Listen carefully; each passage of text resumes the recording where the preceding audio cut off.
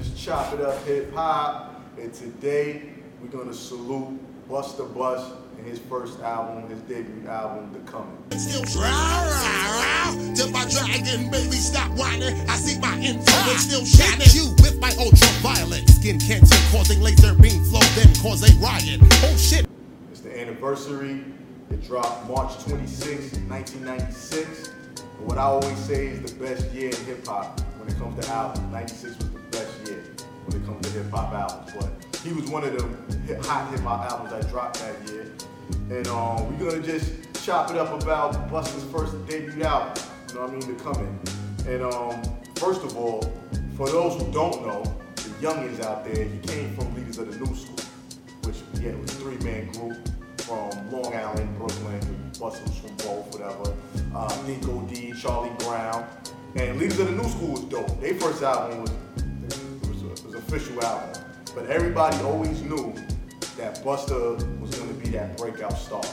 Like, it was a no-brainer that he had to go solo and drop a solo album. You know what I mean? So, Radiant, I know you know. Of course, we got Radiant, the man Radiant behind the camera.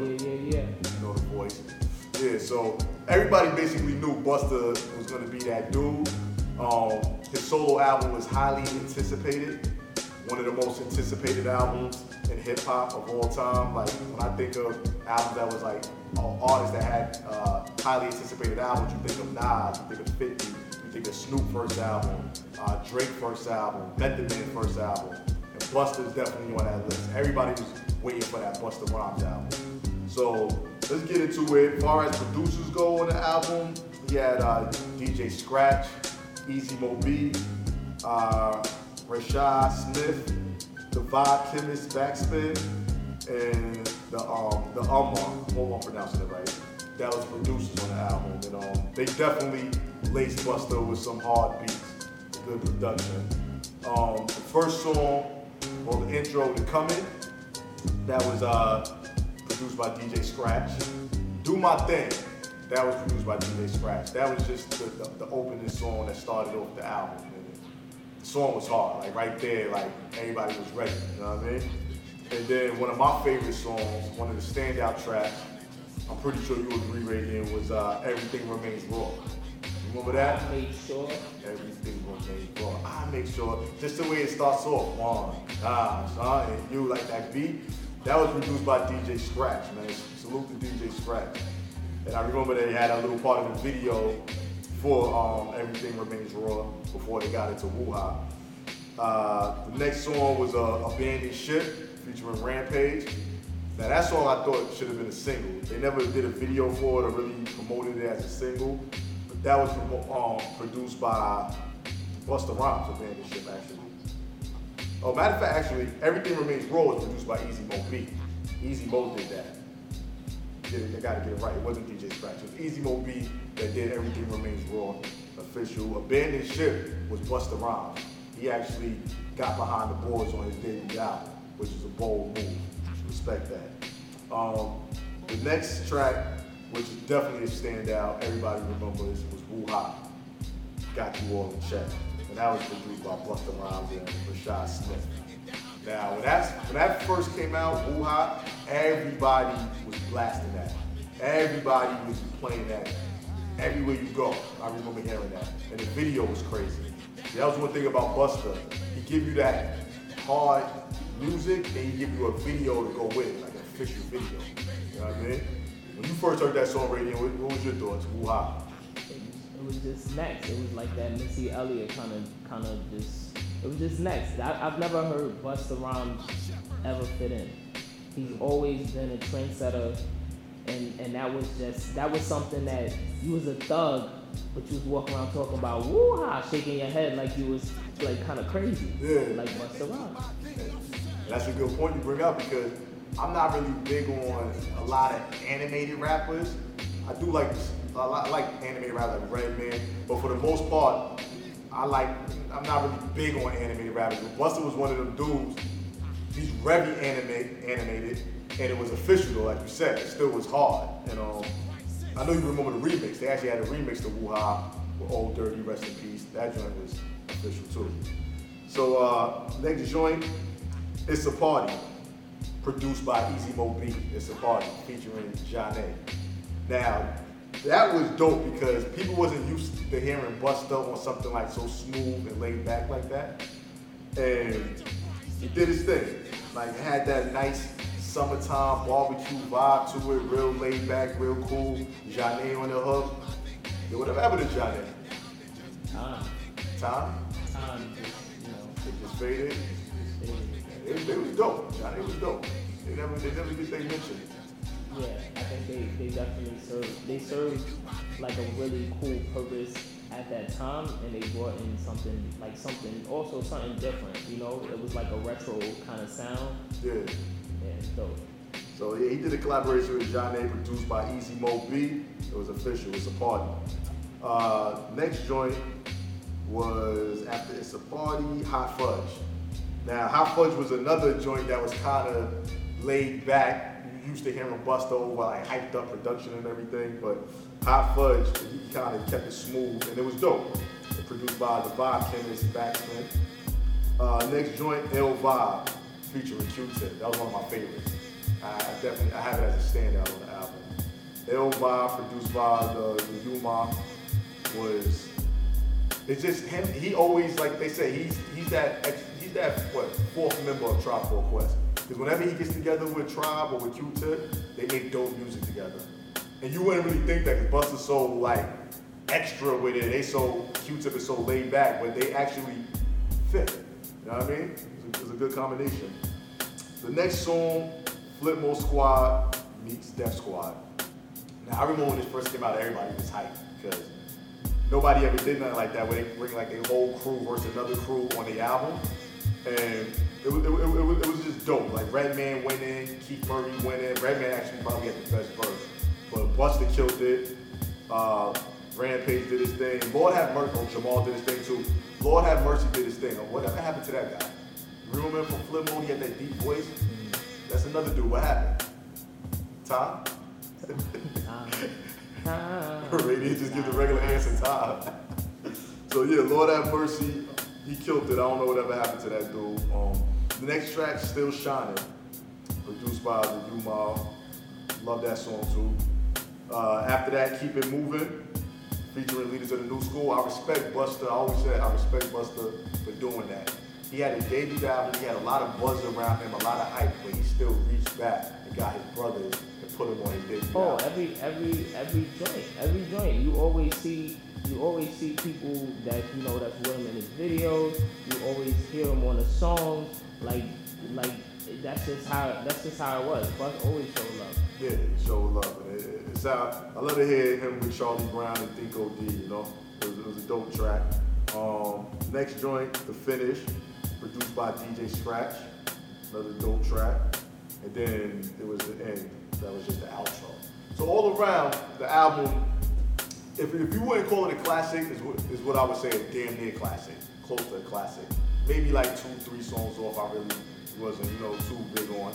But it was a great date. It was a great way to enter the game and show them what you can do as a solo artist. Because I think before that, Leaders in the New School dropped 2 albums. And like I said, he always shined, whether it was on Sob Story. On the first album, he had his own song, Feminine Fat. You remember that, right? Mm-hmm. That Feminine Fat was crazy. And then, of course, on Scenario, That's what people know the Scenario for is for the everybody's verse was dope, but you gotta know that's the craziest thing is that when you got such high level verses, those verses always ill, and then his verse was just so ill, I don't know. It's like if you got Nas, Jay-Z, Rakim, all of them on a song, and then somebody else comes in, just drop, every verse was on par. I feel like everything was hard, everything was level. You know how some songs back in the days, you'll have 1 or 2 people in there, you'd be like, that must have been somebody's friend. The Scenarios was sick. Those are some of my favorite songs growing up. But Busta, every time, you know what I mean? Carry his road spray anyway. Yeah, Busta, he definitely he took it to another level, and it was great that they put him at the end. Yeah. That's just the way you end it, like you finisher. said. That's exactly what it was. That's how you finish He was a it. finisher. With the whole wow. Like he took it to another Like level. sticky fingers on Slam. Exactly. Yeah. That's Bring it home. Great point. Great point. That's how you bring it home. So yeah, so that was his debut album. Dope album. It went platinum, of course. March 26th, like I said, 1996, Elektra Records. That's where it came out on, and I think that's one of the many things that's lacking in the hip hop game right now. Is dudes come out with these nice little singles, and they debut album supposed to be what defines you. Yeah. That's supposed to be, your sophomore could be a little weak, your rest of them could be, but that debut album, you're supposed to give it your all. And I be hearing a lot of these new artists like, that's what you waited all these months or a year for, whatever. Like that's what you came with, and that's how you're gonna show the world who you are. Or sometimes they rush it, like the dude that sings Panda. It sounded like his album was rushed. It didn't sound like, I feel like he's more talented than that first album. Yeah. What's his name? Panda. He said, what's his name? He sounded like his right now. His name, I forgot his name. Y'all put it on the comments below. Designer, that's his name. Designer. Yeah, because I loved the single, and I was saying I didn't know what he was talking about in it until I found out. You know, shout out to the people with the pandas and their driveways. But I didn't know what he was talking about. But I just thought it was just dope. His voice was dope, and I was starving to hear something crazy on that album. And I felt like the album was a late letdown. But I feel like it was rushed. I feel like they didn't take time to make an album. They just put out a bunch of stuff. That's a lot of albums nowadays. Like they have the hit single. Some of them don't even have a follow-up. But the ones that do have a follow-up is like, you got these two bangers right here all on the radio. And when the album drops, it's like either everything sounds the same as the two hit singles, like nothing changes up, or everything is just terrible all around, even if they try to change. And that's just sad, because like back in the days, whether you like the artist or not later on, that first album usually, majority 9 times out of 10, that first album was they gave it their all. Yeah. The artist, the producer gave it their all. After that, maybe they got A&R. The A&R, yeah, everybody. You know what I mean? Like everybody. I think that's one of the big problems. Everybody do everything themselves, and it's not. I think that sometimes you gotta have the keyboard player play the keyboard, the drummer play the drums. Like, you know, I do respect like a producer that comes through, like a Premier or somebody who does come through with all that stuff. But I'm sure, like, you know, when he was working with, you know, people that he was working with, I'm sure he probably lent a hand and say, well, why don't you do it like this or do it like that? I feel like you just get emailed the beat right now, and then you just do the song, and then that's it. Yeah. Like when I worked with people, you know, when I was doing a lot of producing, and you know firsthand, like we sit down and sculpt the song together. Like what's your concept? All right, let's put it together. But maybe you should kind of do it this way. Maybe you should kind of do it that way, and that's how you get your best work. Yeah, that's true. It's missing nowadays. You can hear it in the music. You definitely hear it that it's missing. Or that's it down. But yeah. So salute to Busta Rhymes. The coming debut album, Happy Anniversary. I was playing it today. You could still bang it like straight through. Basically, it still sounds good. It aged well.